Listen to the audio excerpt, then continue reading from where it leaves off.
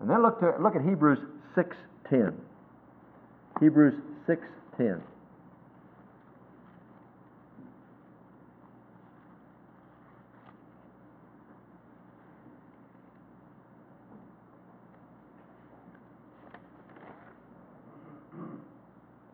For God is not unrighteous to forget your work and labor of love, which ye have showed toward His name, in that ye have ministered to the saints and do minister. I'm encouraged to be able to tell you that God will not forget your work and your labor of love, if you'll do it. The illustration that I want to close with is the illustration of Lazarus and the rich man. After he had died, he had lived all of his life and never been an influence to his family. And then when it was too late, he knew he couldn't go back, but he said, send Lazarus back that he might warn my 5 brothers lest they come to this place of torment.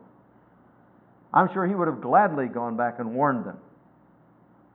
But then God had to speak to him and say, that's not possible. There's a great gulf fixed, so he can't come to you, you can't come to him, and he can't go back. Even if someone raised from the dead, they wouldn't. Oh yes, if somebody raised from the dead, if Lazarus raised from the dead now, they would all believe. And we know that's not true because Jesus raised from the dead and a lot of people don't believe. But he got concerned too late. And the encouragement to us is that while we're still in this life, we can influence people for God. Now, the rich man influenced his family the wrong way and it was too late. How's our life influencing others? If you and I were to die tonight, could we expect a crown of rejoicing? Could we say, look at here, I didn't know, I witnessed that person. Hallelujah, they're around the throne. Now, I want to tell you something. You talk about, I've heard people talk about investing in a savings account. And I've heard about people getting compounded interest. You don't know what compounded interest is like in the gospel of Jesus Christ, in the work of the gospel. You win someone to Jesus Christ. Let me do something local here. This family influenced this family to come to church. Now this family's growing in the Lord. They're beginning to reach out. One son's going into the ministry. Reached over here. Just one person after another contact. And now what's going to happen? They're going to go out and all of a sudden they're going to start multiplying and they're going to start multiplying and they're going to start multiplying. And you're going to be staggered in that day when you stand before the Lord. You know, the man who led me to the Lord doesn't know a thing about what's happened after the night I walked out of that church. Has no idea what happened in my life since then. And I have had the privilege of contacting, literally affecting thousands of young people all over the United States who today are around the world. I don't know what they're doing out there, but they're all over the world. And I'm going to be staggered when I stand before the throne that day and that day before the Lord and say, Lord, I can't believe this. I'm going to have a crown of rejoicing because of all the people God privileged me already to have. But you might win a Billy Graham. You might win a Billy Graham to Christ. You may not win very many, but all of a sudden you're going to say, oh my goodness, how did I influence all those people? Well, you influenced this one. Remember the story of Billy Graham, of the man who taught the man who had a Sunday school class and only 2 students? And he got discouraged because he thought, what's this, 2 students? Good night. But he was faithful every week. He said, God, I'll do it as unto you. Two little boys. And one of those little boys turned out to be Billy Graham. He went back to him one day and said, you'll never know the impact that you had on my life sitting in that little classroom, constantly pouring the Word of God into my life. Now, that man is going to receive part of Billy's reward because he influenced Billy Graham for Jesus Christ. Paul says, you want a crown of rejoicing? The only way to do that is be faithful. Just keep sowing the seed, witnessing to others about Jesus Christ, letting them know. I mean, compounded interest is nothing compared to what we're going to see in heaven. I want to encourage you young people, be a witness for Jesus Christ right where you are.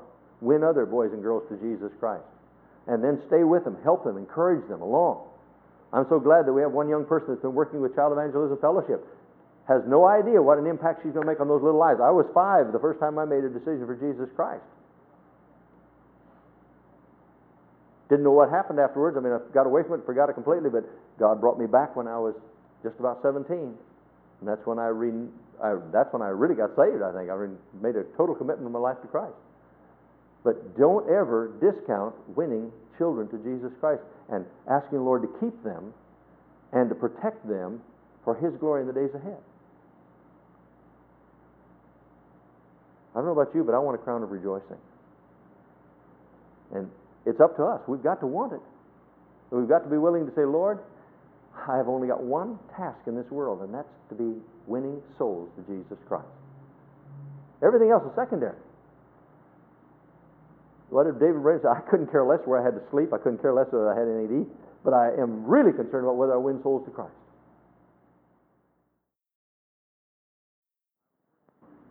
I was working at my home last night, and while I was working in my hands, I turned on the television to see what was on. There was a very humorous program, and it was an enjoyable one for a change.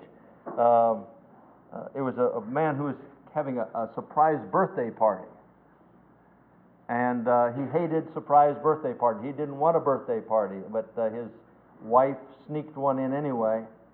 And then the scenario went on about how people think when they try to be nice to you. One of the men came and said, the fellow whose birthday it was said, my father lived to be 86 and he never had a party and he was all right.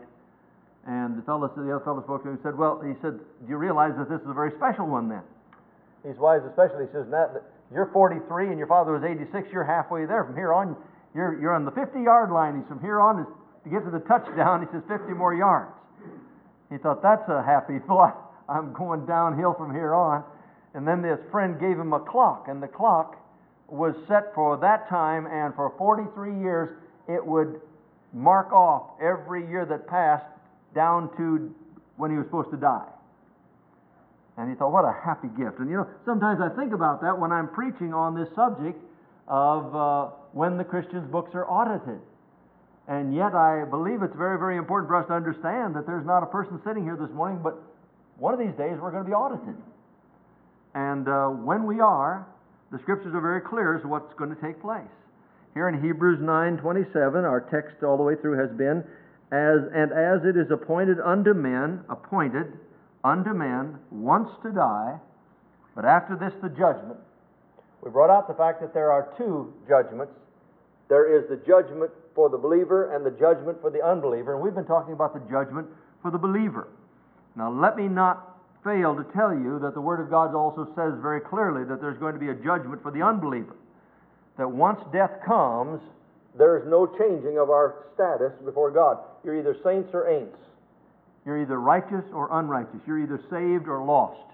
You're either redeemed or without Christ and without hope. That isn't what the preacher says, it's what the Word of God says, and the Word of God is settled forever in the heavens. We've talked about the fact that as far as the believers are concerned, that there's coming a day when every idle word, every idle deed shall be answered for. If it has not been judged by us and put under the blood by us, we'll answer for it before the Lord. And he said that the things that he that doeth wrong shall receive for the wrong that he hath done, for there is no respect of persons. God is not a respecter of persons. Be not deceived, for whatsoever a man soweth, that shall he also reap. Now we say these things in order to make you realize that it's very important every day that we consider the path that we're walking on. Remember again, God's Word in the Old Testament, over and over again, God's method of working, and I've always said this is the way you ought to do it with your children also. God always gave a choice. Now you have a choice. There's two paths. Walk this path, and all these blessings will be yours. Walk this path, and all these curses will be yours. You choose. Which path do you want to walk down? So that when you get down that path, if things do not turn out the way you want them to, you can't say, I didn't tell you so. And some people say, well, I don't know what the Word of God says. And God says that's no excuse. It's an open book test. Open it and read it, and it'll tell you exactly what's coming in the days ahead. It says that there's going to be a judgment for the unbeliever, there's going to be a judgment for the believer, and when we stand before God, it will be not God's fault because we will have chosen the path that we wanted to take. You understand what I mean? No one's bending my arm behind my back and putting a hammerlock on me and telling me I have to walk down a path. I am choosing to walk down the path. That's why I've said time and time again, where are you spiritually today? Let me tell you where you are spiritually today. Exactly where you want to be. You are today exactly what you want to be. You see, that's why we say we can always do what we really want to do, can't we? I've had people say, well, if it's a priority in your life, you can do it. And that's true. When we set a priority in our life, we usually say, that's what I'm going to get done if nothing else gets done. Now, sometimes we procrastinate on priorities, but sooner or later we have to get that priority taken care of. Well, Paul's saying here that we must realize that there is going to be a judgment coming. We need to prepare for it. And it will happen. Well, I said we were judged as sinners in the past. We're being judged as sons right now. We're going to be judged in the future as servants. And whatever is not been done in the name of Jesus Christ and for His glory is going to be burned up like wood, hay, and stubble. Now, you know, there are a lot of people that might think they've sent a bunch of stuff to heaven, but when it gets there, if it's going to be burned up, it's not going to be of any value to it. That's why we must not only be concerned about what we do, but the motive for which we do it. Do I have to say that again? It's not what we... There's some people that are so busy serving, quote, serving God, and when they get to heaven, they're going to have an empty bin because either that's all going to be burned up because it was not done in accordance with God's Word. Jesus said in that day, many will say, Lord, Lord, didn't we prophesy in your name? And in your name cast out demons, and in your name do many wonderful works. And then shall I profess unto them, depart from me, you that work lawlessness, for I never knew you. What a tragic thing. For someone to think they're a Christian, think they're doing God's will, and find out afterwards that they aren't. And they weren't doing God's will. Well, what is not burned up in wood, hay, and stubble is going to be turned into precious gems, the Word of God says. And then there are rewards that God's going to give to believers. Now, very quickly, we said, first of all, there's going to be the incorruptible crown, which will be given to those who die to themselves and live unto the Lord completely and run the race. Like Paul said, I have fought a good fight, I have finished the course, I've run a good race, and there's laid up for me now a crown of righteousness, or an incorruptible crown, which the Lord has given to me. Now that's going to be given to everyone who dies to themselves and lives for Christ. It's going to be an incorruptible, a crown that will never pass away, in contrast to the crowns that they were used to winning in Paul's day. A little thing with little leaves on it that would dry up in about 2 days. The second one was a crown of life. And that's for those who will endure temptation while they're here in this world, those who not weary in well-doing and will endure to the end. He said, if you'll endure to the end and not grow weary in well-doing, you'll receive a crown of life. The third one was the crown of glory, and that's for faithful ministers. And we elucidated 18 different points that the Word of God sets down as requirements for pastors. And as you know, I have made that into a 3-tape series, now making it available through Web Ministries too. But how many of you have ever heard in the past a message on what are the biblical requirements for one who is in the pastorate? You know, most pastors won't do that any more than to have doctors police themselves is like having a fox guard the hen house. And to have a pastor get up and start giving you the different requirements in God's Word concerning the pastor is difficult to find today. But it's very important, and if they do not fulfill those, they're going to be coming up short when it comes to receiving a crown of glory. Then the fourth one was a crown of righteousness, and that's for those who love His appearing. Not just know He's coming, but literally look forward to the coming of the Lord. I don't know about you, but there's times when I get so frustrated with this present life. My spirit's crying out, even so, come quickly, Lord Jesus. I know sometimes it seems like I'm looking for a fire escape, but I get so weary after 40-some years of seeing how everything is just going downhill in this world as far as, I shouldn't say downhill, it's going exactly as God has predicted it's going to go. These things have to happen before Jesus comes, and He says, don't look down, look up, because your redemption draws nigh when you see all these things happening, and you just cry out, Lord Jesus, I'll stand here, but whenever you're ready, you come on, I'm looking for you to come. If you're that way, He says you'll receive a crown of righteousness.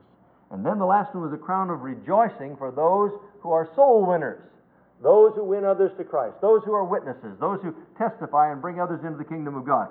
Daniel says, and they that be wise shall shine as the brightness of the firmament, and they that win many to righteousness as the stars forever and ever.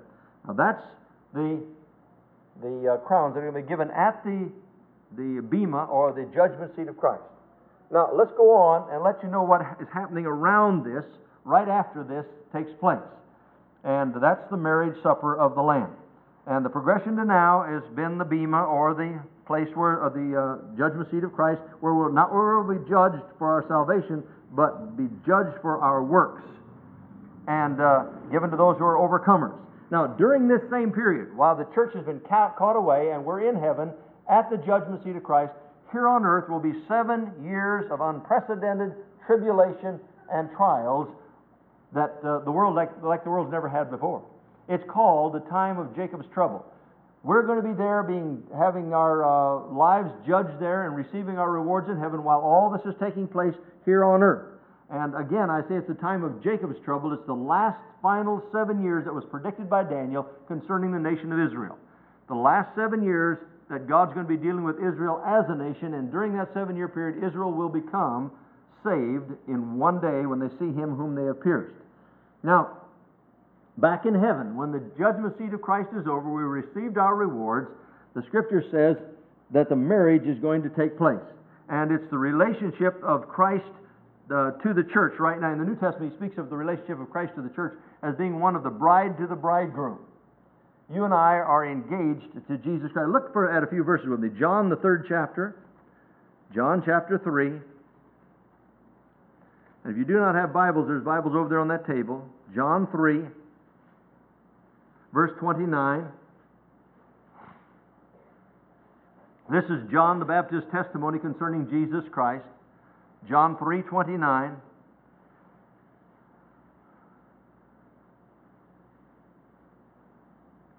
They said, "Are you the one that we're looking for?" And he said, "No, I'm not the one. I'm just the voice of one crying in the wilderness. I must decrease, and he must increase, and I must decrease." There at verse 30. But in verse 29, he said, "He that hath the bride is the bridegroom. But the friend of the bridegroom which standeth and heareth him rejoiceth greatly because of the bridegroom's voice. This my joy therefore is fulfilled. He must increase, but I must decrease." Back in that day, you would have the bridegroom and his friend come to get the bride. And John the Baptist said, "I'm the bridegroom's friend. I have come," and it's such a joy to hear his voice now. Romans 7:4. Romans chapter 7 and verse 4. Now, it's very important that you understand what I'm saying right now for something I'm going to say in a few minutes. We have to understand that we are engaged to Jesus Christ. He is the bridegroom, we are the bride. Romans 7:4. "Wherefore, my brethren, ye also are become dead to the law by the body of Christ, that ye should be married to another, even to him who is raised from the dead, that we should bring forth fruit unto God." He said we're going to be married to Jesus Christ. He was talking there before that about the law of the marriage. 2 Corinthians 11:2. 2 Corinthians 11:2.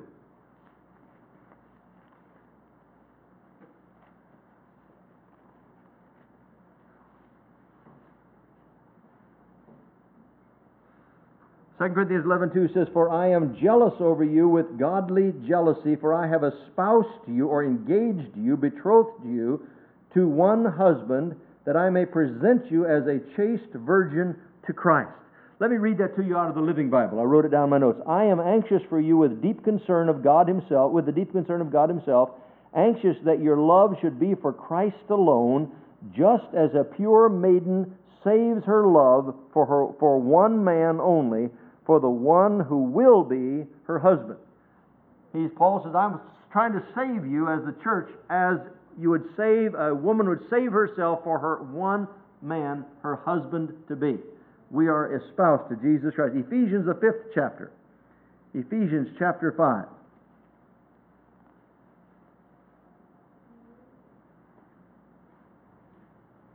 Beginning with verse 25. Ephesians 5:25. Paul makes the comparison of husband and wife here.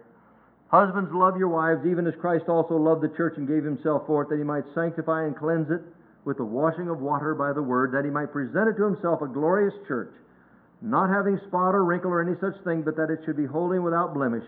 So ought men to love their wives as their own bodies. He that loveth his wife loveth himself. For no man hath ever yet hated his own flesh, but nourisheth and cherisheth it, even as the Lord the church. For we are members of his body, of his flesh, and of his bones. For this cause shall a man leave his father and mother, and shall be joined unto his wife, and they two shall be one flesh." This is a great mystery. "But I speak concerning Christ and the church. Nevertheless, let every one of you in particular so love his wife, even as himself, and the wife see that she reverence her husband." We are going to be eventually married to Jesus Christ.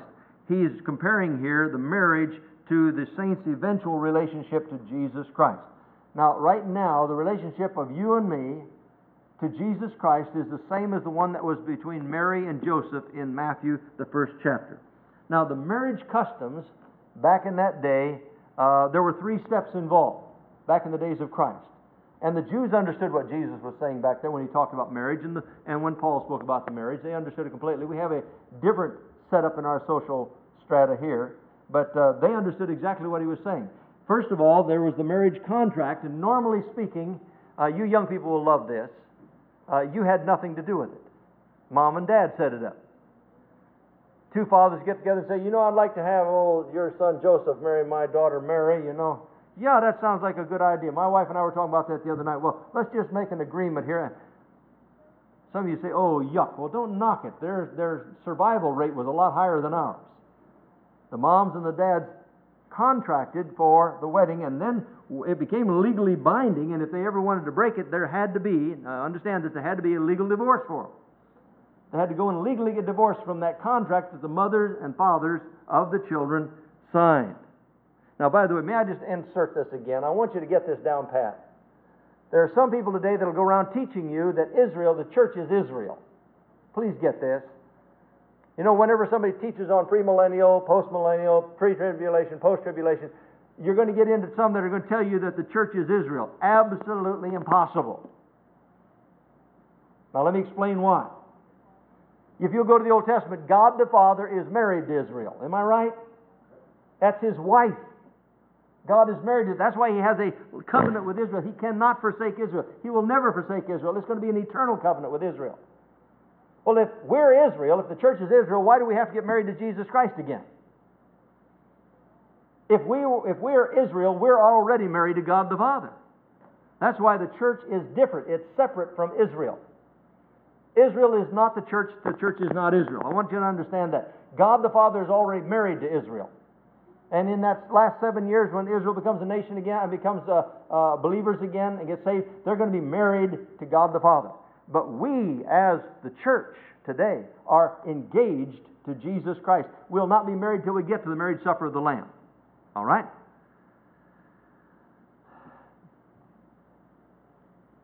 The betrothal period usually took anywhere from 1 to 2 years. After the contract was signed, when the children got old enough to marry, usually the young man would go to the young girl and then see if she would agree to obey her parents in getting married.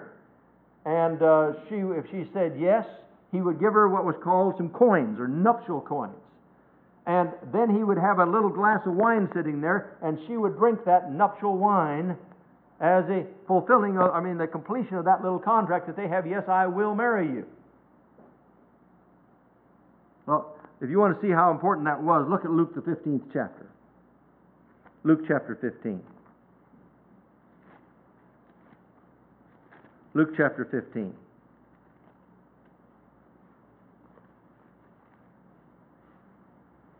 I don't know if your Bible's like mine. Every time I come to the chapter I want, those pages always stick together. The very chapter I'm looking for. Luke 15, verses 8 through 10.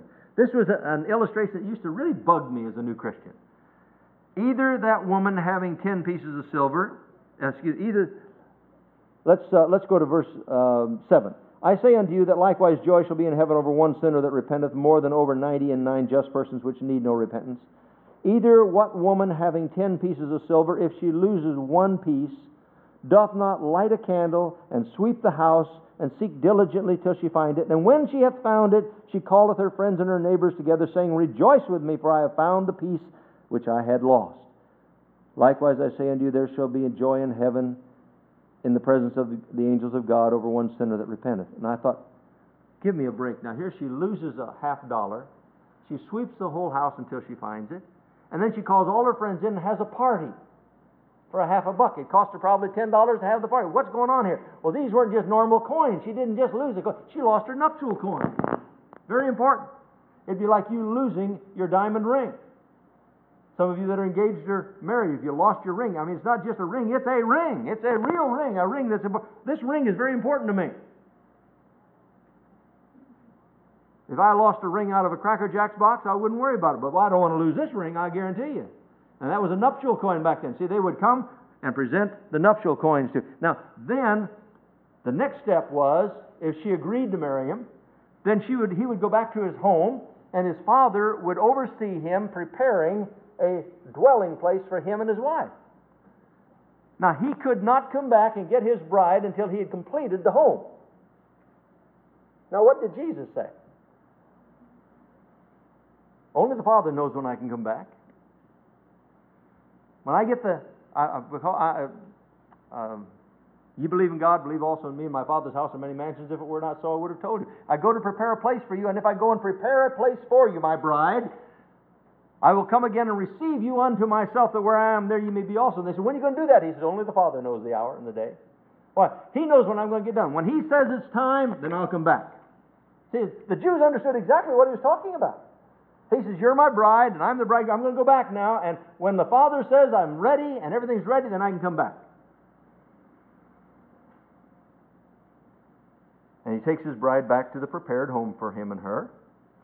And the bride gives him a dowry, and the groom gives her. Now, you see, that's when I realized that. What have we got to give to the Lord except our crowns?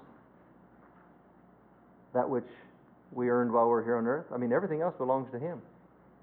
Whatever we earn on earth, that's what we'll be able to give to our bridegroom when we stand before Him. And then there's the wedding feast, and something I had not understood before that was of real interest to me. When the guests were invited, remember Jesus giving the illustration about the 10 foolish virgins that were supposed to come to the wedding, and 5 didn't have enough oil in their lamps, and when they came later, knocked at the door, they couldn't get in.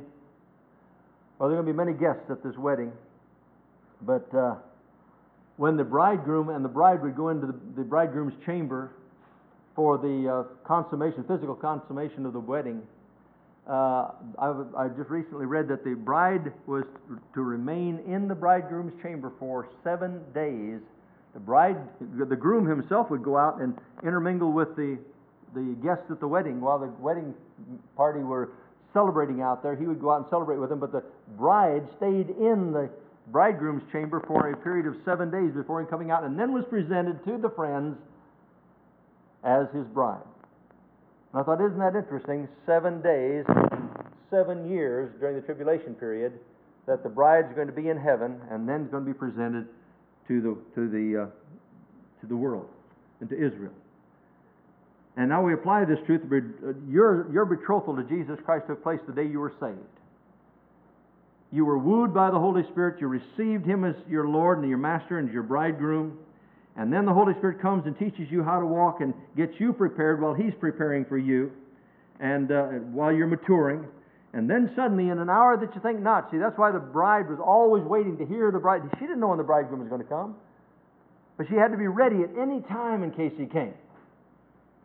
And so, Scripture says you and I are to be ready to be taken home to the home of the bridegroom's chamber. That's in heaven with our Lord Jesus Christ.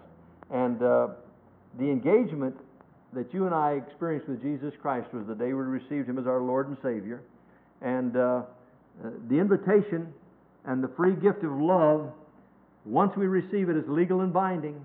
He'll not let anyone pluck us out of His hand. Now, if you and I want to crawl out of His hand, if you and I want to do something differently. Now, may I just apply this truth too, that a lot of pastors I've talked to were just stunned when I said it to them, and I've shared it with you many times before. The difference between being married like Israel was married to God the Father, and God is duty bound to them in a covenant. You and I are only engaged to Jesus Christ. And Paul said that Jesus said if during the time of engagement one or the other commits fornication, that's grounds for divorce. An engaged person could get a divorce back in Jesus' day, and even today. During the time of engagement, you can get a divorce if one or the other has committed fornication, Jesus said, but any other time, it becomes adultery. Now, I don't know what that does to your theology, but it's consistent with biblical scripture, biblical principles. Now, during this time that we're here, we'll be growing in grace and in the knowledge of our Lord and Savior Jesus Christ. Then the time of the marriage. When is the time of the marriage going to take place? We've talked about the judgment seat of Christ. Now, the marriage supper of the Lamb. Look at Revelation 19:1. Revelation 19:1.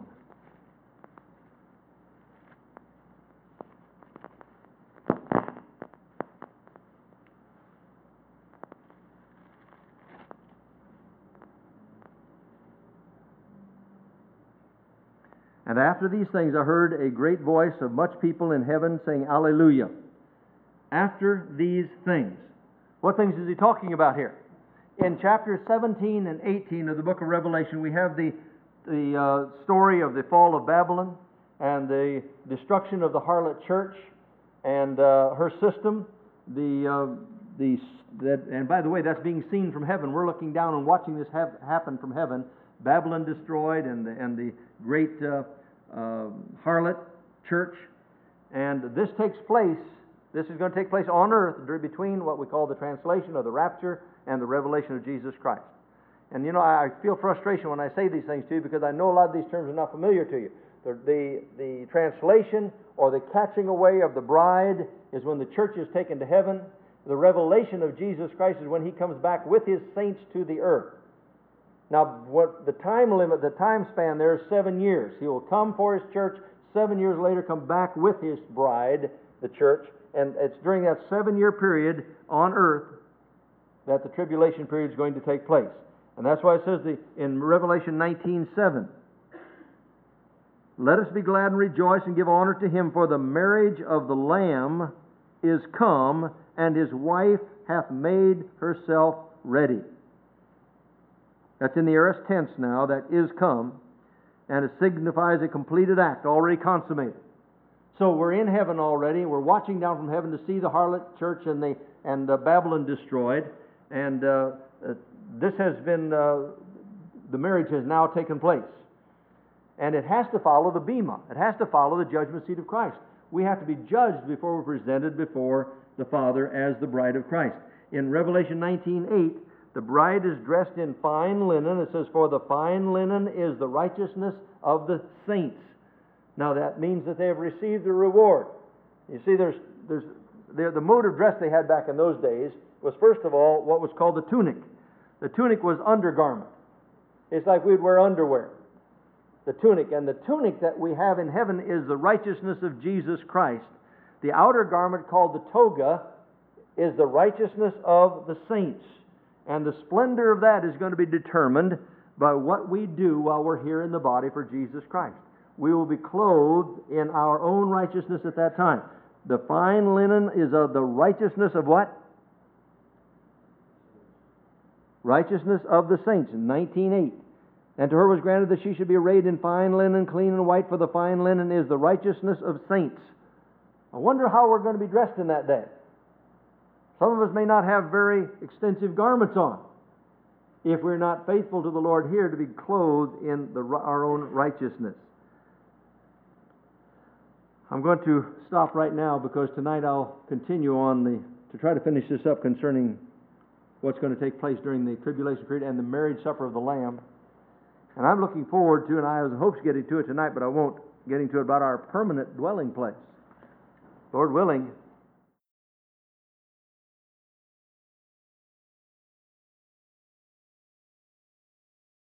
I'll be getting into the subject of heaven again, talking about what God's Word has to say about heaven.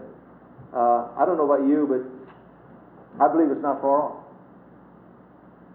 And that's why I have to keep reminding you, it doesn't make any difference what we're doing here on earth. If we're not doing anything for the Lord, we're not doing anything worthwhile at all. Nothing else will count in that day. It doesn't make any difference how prosperous we are. It doesn't make any difference how educated we are. It doesn't make any difference how popular we are. Everything we do, say, or think is going to be judged in that day. Now, I want to tell you something. To me, it's a very jarring experience. Pat and I had an opportunity to go out yesterday, and we went down to we saw an estate sale. And we walked into that estate sale, and I looked, and here were the treasures of some elderly couple. Everything that they had hoarded and gathered and piled up and stacked and up throughout their whole life. No, just mine. And you know something? They left it all. And I thought, I wonder if they took anything with them. I wonder if they went empty-handed or if they took anything with them. And I tried to look through all their books and all. I couldn't see much that had to relate to Jesus Christ at all. And I thought, what a tragic waste to have gone through life and have missed the purpose of life, to serve Jesus Christ and Him alone. I'm excited when I realize that God in His grace and mercy not only says, you should serve me because of all I've done for you, you should serve me just because I'm God, but then goes beyond that and says, when you're faithful to me, I will bless you and I will reward you. The question is, are there any takers? Jesus said, when I come again, will I find any faith on the earth? Whew. That's scary. Will I find any faith again? You know, we must have a little ways to go yet, because I know there's Christians on the earth that have faith. There are a lot of people in this nation yet that have faith. But when He comes back again, He says, will there be any faith when I return? And the question is, will you and I say, Lord, if no one else, by your grace alone, I want to walk by faith, not by sight. Are you anxious for that reward? Are you looking forward to the marriage?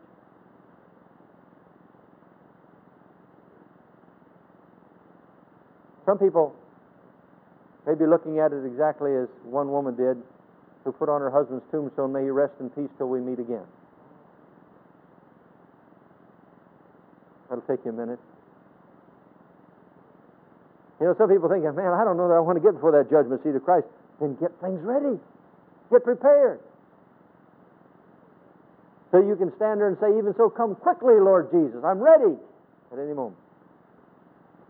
Father, in Jesus' name, we thank you for your mercy and grace to offer to us who aren't even worthy of your attention. Not only to become your bride, Lord Jesus, not just to become your bride, but to be able to receive rewards. We thank you for that. We thank you for your mercy and goodness. And I pray that none here this morning will miss the mercy and grace that you provide in Jesus Christ. Lord, we know that just like there's a judgment seat of Christ for everyone who's a believer, there's also the great white throne judgment for everyone who's not a believer. That either Christ will become Lord here, our Savior and Redeemer here, our Lamb that was slain, or He'll become our judge in the days ahead, and we determine which it'll be. We choose the path we take.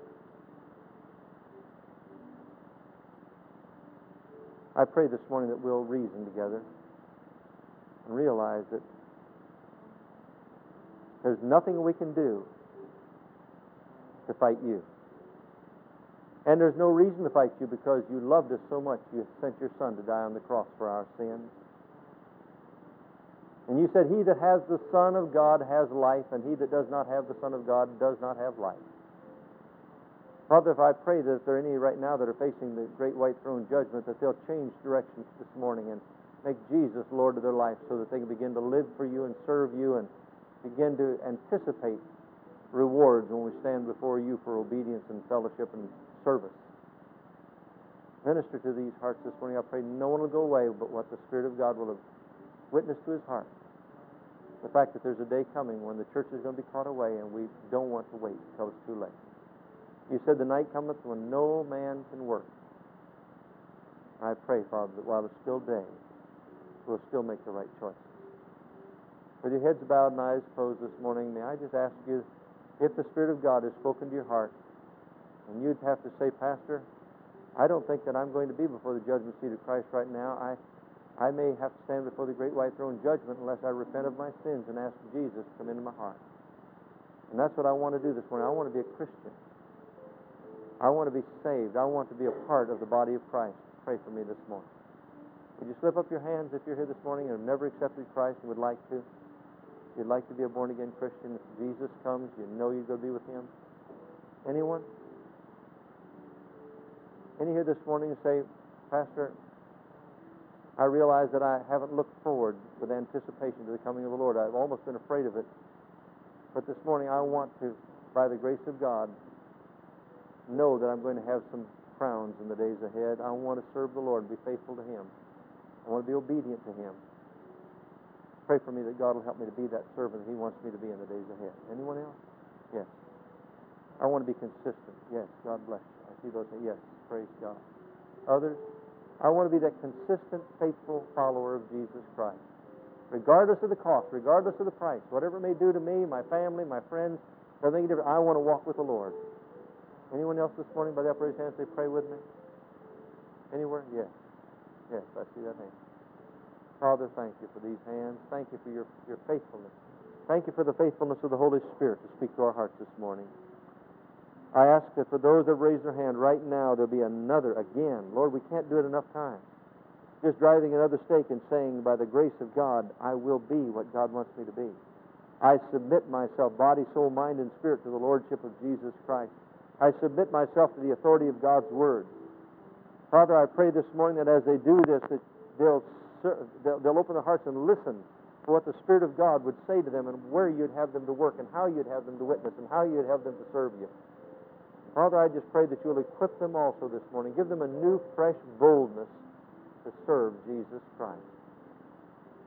Father, we long for these rewards because if we receive these rewards, it means that we've endured to the end.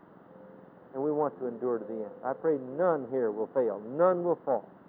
I pray if there be any young people here this morning who are thinking, well, I'll put up with this for a little bit longer, they'll realize the foolishness of failing to sell out totally to Jesus Christ. There is no other life. What can we give in exchange for our soul, Father? I pray that there be rebellion in the heart, they'll renounce it in Jesus' name. There be indifference, that they'll renounce it in Jesus' name. They'll commit themselves totally to you.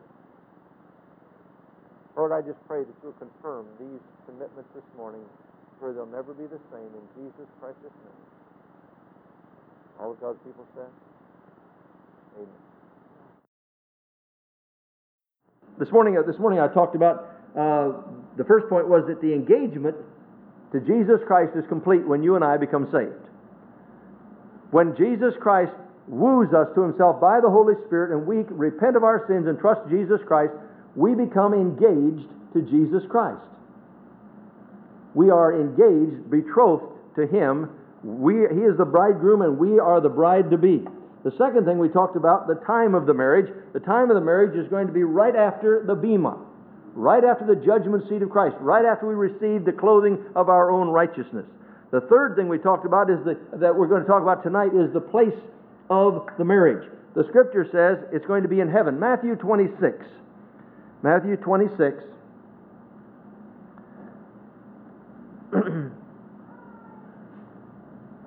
Matthew 26. Beginning with verse 26. And as they were eating, Jesus took bread and blessed it and brake it and gave it to the disciples and said, "Take, eat. This is my body." And He took a cup and gave thanks and gave it to them, saying, "Drink ye all of it. And this is my blood of the New Testament, which is shed for many for the remission of sins. But I say unto you, I will not drink henceforth of this fruit of the vine until the day when I drink it new with you." Where? In my Father's kingdom, in heaven. Revelation 19:14. Revelation 19:14.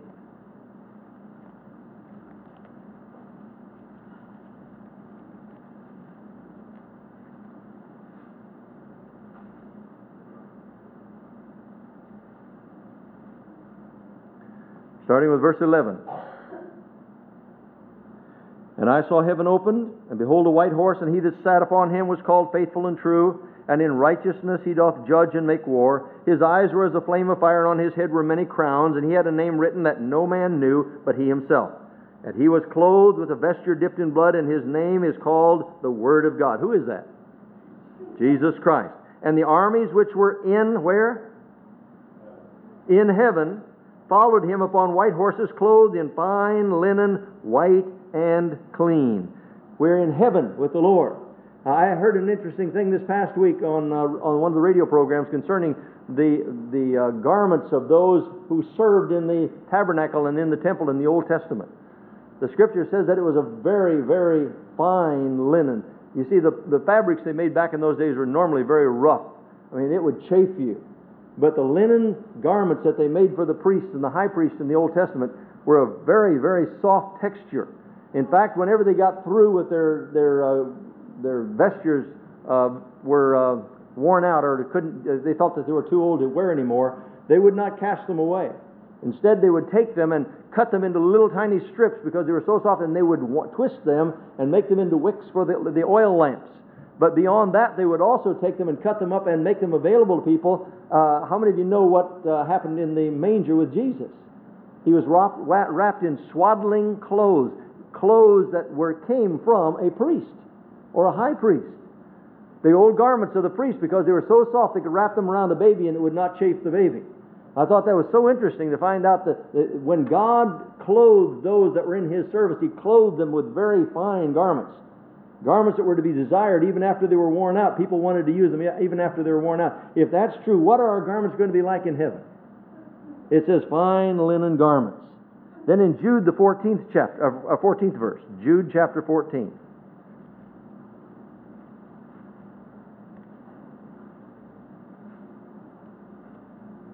See, the marriage is going to take place in heaven because that's where we're going to be coming back from. Jude 14. And Enoch also, the seventh from Adam, prophesied of these, saying, Behold, the Lord cometh with 10,000s of His saints. The Living Bible says, with millions of His saints. We're going to be in heaven for the marriage of the Lamb. In 1 Thessalonians 3:13. 1 Thessalonians 3:13.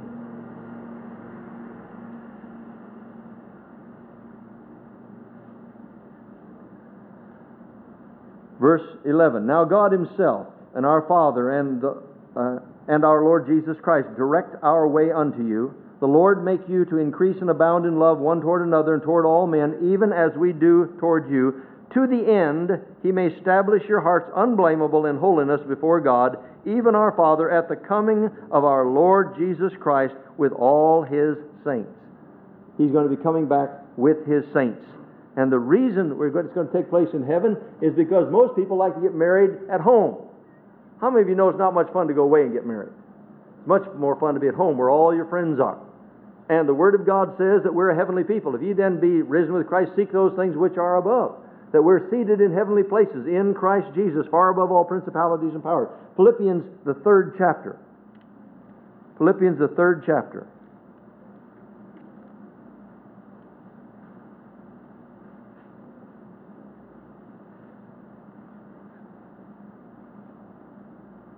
Verse 20.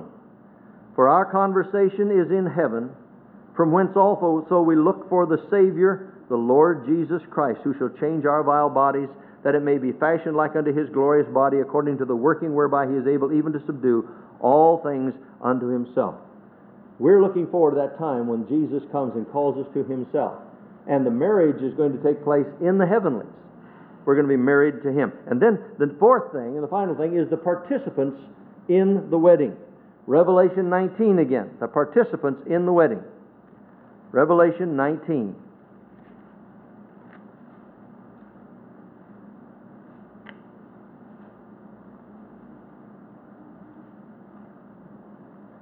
Verse 7.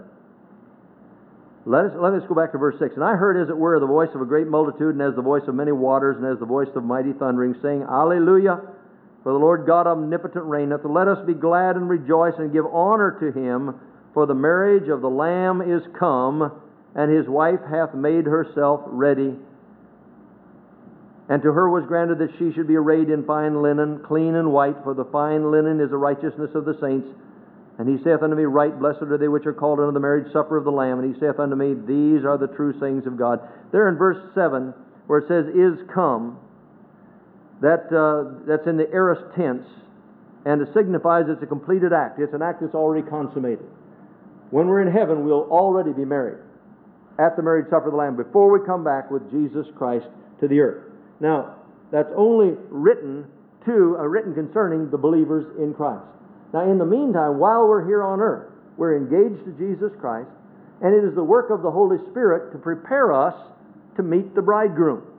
Now, you remember the illustration concerning the 10 virgins, the 5 foolish and the 5 wise virgins?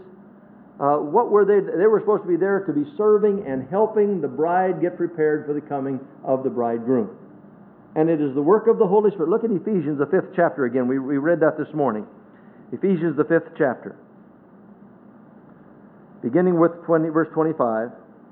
Husbands, love your wives, even as Christ also loved the church and gave Himself for it, that He might sanctify and cleanse it with the washing of water by the Word. Why? That He might present it to Himself, a glorious church, not having spot or wrinkle or any such thing, but that it should be holy and without blemish. The work of the Holy Spirit is to cause you and me to get ourselves prepared for the second coming of Jesus Christ. We're to be realized that His work in our hearts is for us to get to the place where we're without spot and without wrinkle. So when He comes, we won't be ashamed. The work of the Holy Spirit is to cause us to be conformed into the image of Jesus Christ, where we will be of one heart and one mind with Him in the purpose and goal that He has set for us. And the question that I have tonight is, what are we doing with God, with Christ's servant? Do we really long for His appearance again? Do we long to see Jesus Christ coming again? Are we really laboring to see if what crowns we're going to be able to receive from Him in that day? He says there's crowns available, but you must be willing to pay the price. You must be willing to die to yourself. You must be willing to sell out completely to Jesus Christ where no one else can take His place in your life. It may mean, and Jesus said, when I come, I'm coming with a sword. I'm going to divide families. I'm going to separate families. I'm going to really mess things up. I'm going to tear things apart. Because people are going to have to come to the place they're going to say, Jesus Christ is first in my life. And can we do that? Are we willing to do that? You know, when we ask these questions and then come back with, and like I said, God is it's so interesting to read God's Word and see how He works with mankind. He always says, I love you very, very much. I want everything to be the very best for you. If you'll just look at the Garden of Eden, you'll see my intentions toward you. No sin, no sickness, no curse, no needs. That was the way I wanted it to be for you. Now, with that understanding, let me tell you that anything I tell you, I'm telling it for your good because I love you so much. Now, stay away from the evil, stay away from the wickedness, stay away from the hard things. Stay away from all these things because they'll harm you. They'll not be good for you. And then some come back and say, I can do whatever I want to. God says, yes, that's right, you can. But just let me explain something to you. If you'll do these things that I ask you to do, you'll have joy and peace and happiness and fruitfulness and eternal blessings. I'm not going to make you do it, but I just want you to know I love you dearly, and that's what I want you to do. If you'll do that, this will be the end result. Then He stops and says, now, let me explain a little bit further. If you don't do it, this is the end result over here. This is what will happen to you. This will be the price.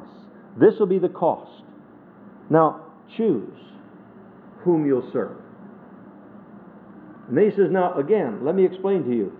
There are rewards to be made available. Love not the world, neither the things that are in the world. If any man love the world, the love of the Father is not in him. You can't love the world and love the Father. You must love the world and love the Father and hate the world. You cannot love both of them at the same time. And if you love the world, then you'll receive the reward of the world. If you love me, you'll receive my rewards. But choose whom you'll serve.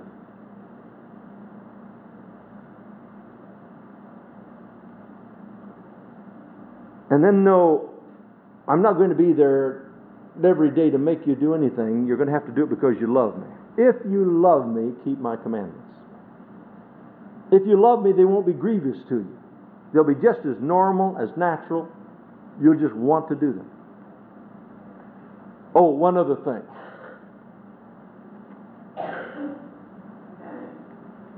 After you've made your choice, your books are going to be audited. How many of you know that we're not very far off again this year before tax time? Everybody says, oh, hallelujah, tax time again. I get to do my taxes again. That's wonderful. What do you feel when you think tax time? Young people, when they go to school, you remember when you're in school, the teacher says, this Friday we're going to have a test. Everybody says, yay, a test, hallelujah, a test, glory, I've been waiting for this test. I can hardly wait. You know how we react to a test. And God says, just to keep you honest. Now, that's all a test is for. How many of you know the reason that teachers love to give tests? How many of you know that? Because that gives them the opportunity every night when they go home to have to sit and grade every one of those stupid papers.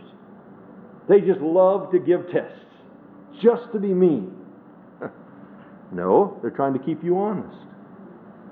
You said you did your work? No problem then. We'll have a test. It won't be a test for you. It'll just be a breeze for you.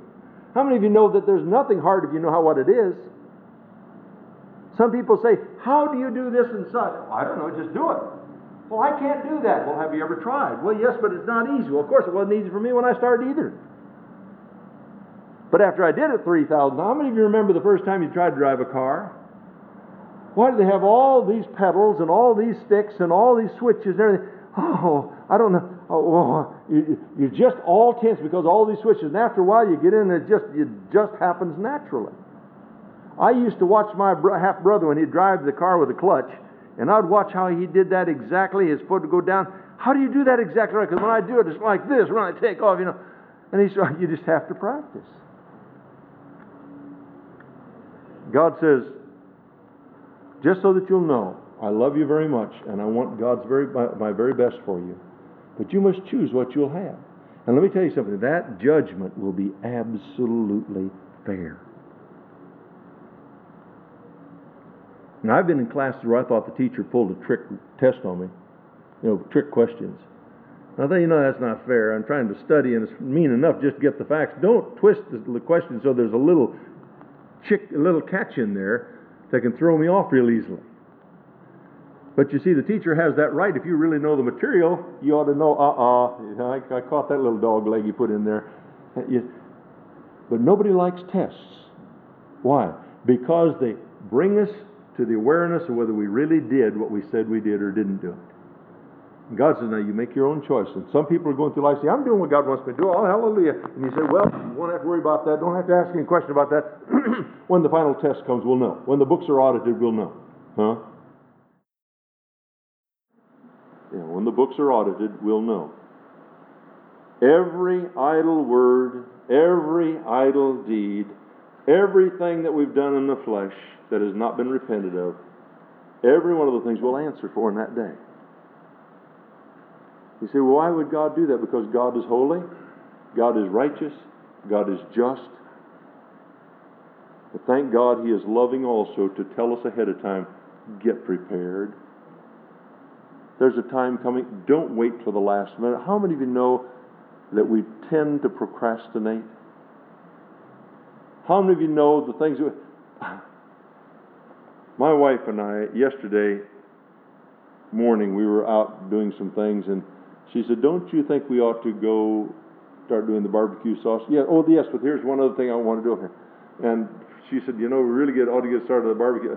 Let's go do this over here. And I was procrastinating. That is a job.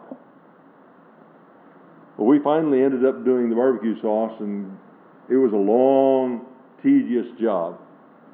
But I was putting it off, procrastinating to the last minute. And that's the tendency that Christians have a lot of. I'll get right with the Lord. I'll do what the Lord wants me to do. It's pretty soon. The Lord says, don't even talk like that. You have no right to say that I'll do anything tomorrow. You have to say, the Lord willing, tomorrow I will go do thus and such. Why? Because Jesus said to one other man, thou fool, this night, very night, thy soul shall be required of thee. Then who shall all these things be? How many of you know there are very few expected funerals in proportion to the ones that are expected? Most people don't die with people expecting them to die. They die accidentally. And that's why the Lord says, you be ready at any time. Because the books are going to be audited. And again, I say, if you're honest before the Lord and doing what the Lord wants you to, you say, here they are, Lord. Check them out. Check them out. But if you come up like a billy goat, but, when you stand before Him, it's not going to be the answer. He said the books are going to be audited. Be ready. First of all, the Bema, and then glory to God, the marriage supper of the Lamb, where we'll rejoice. It's all finished. It's all over with. We're married to Jesus Christ in that day. I can't even understand that myself. I can't comprehend that myself. We look at everything in the flesh. All we can respond to is that which is in the flesh, and to try to comprehend that our relationship there is going to be so different from the earthly relationship. How do we become Jesus Christ? When He was on earth was a man, but He's God. And for us to step out of this flesh and become spirit, and to realize male, female makes a difference. We will be one spirit with Him. No husband, no wife up in heaven, except we're married to Jesus Christ. My mind can't even grasp that, but the Spirit of God has witnessed to me that it's real and it's true and it's going to happen, and we need to be prepared for it. Are you prepared for the books to be audited? Are you prepared?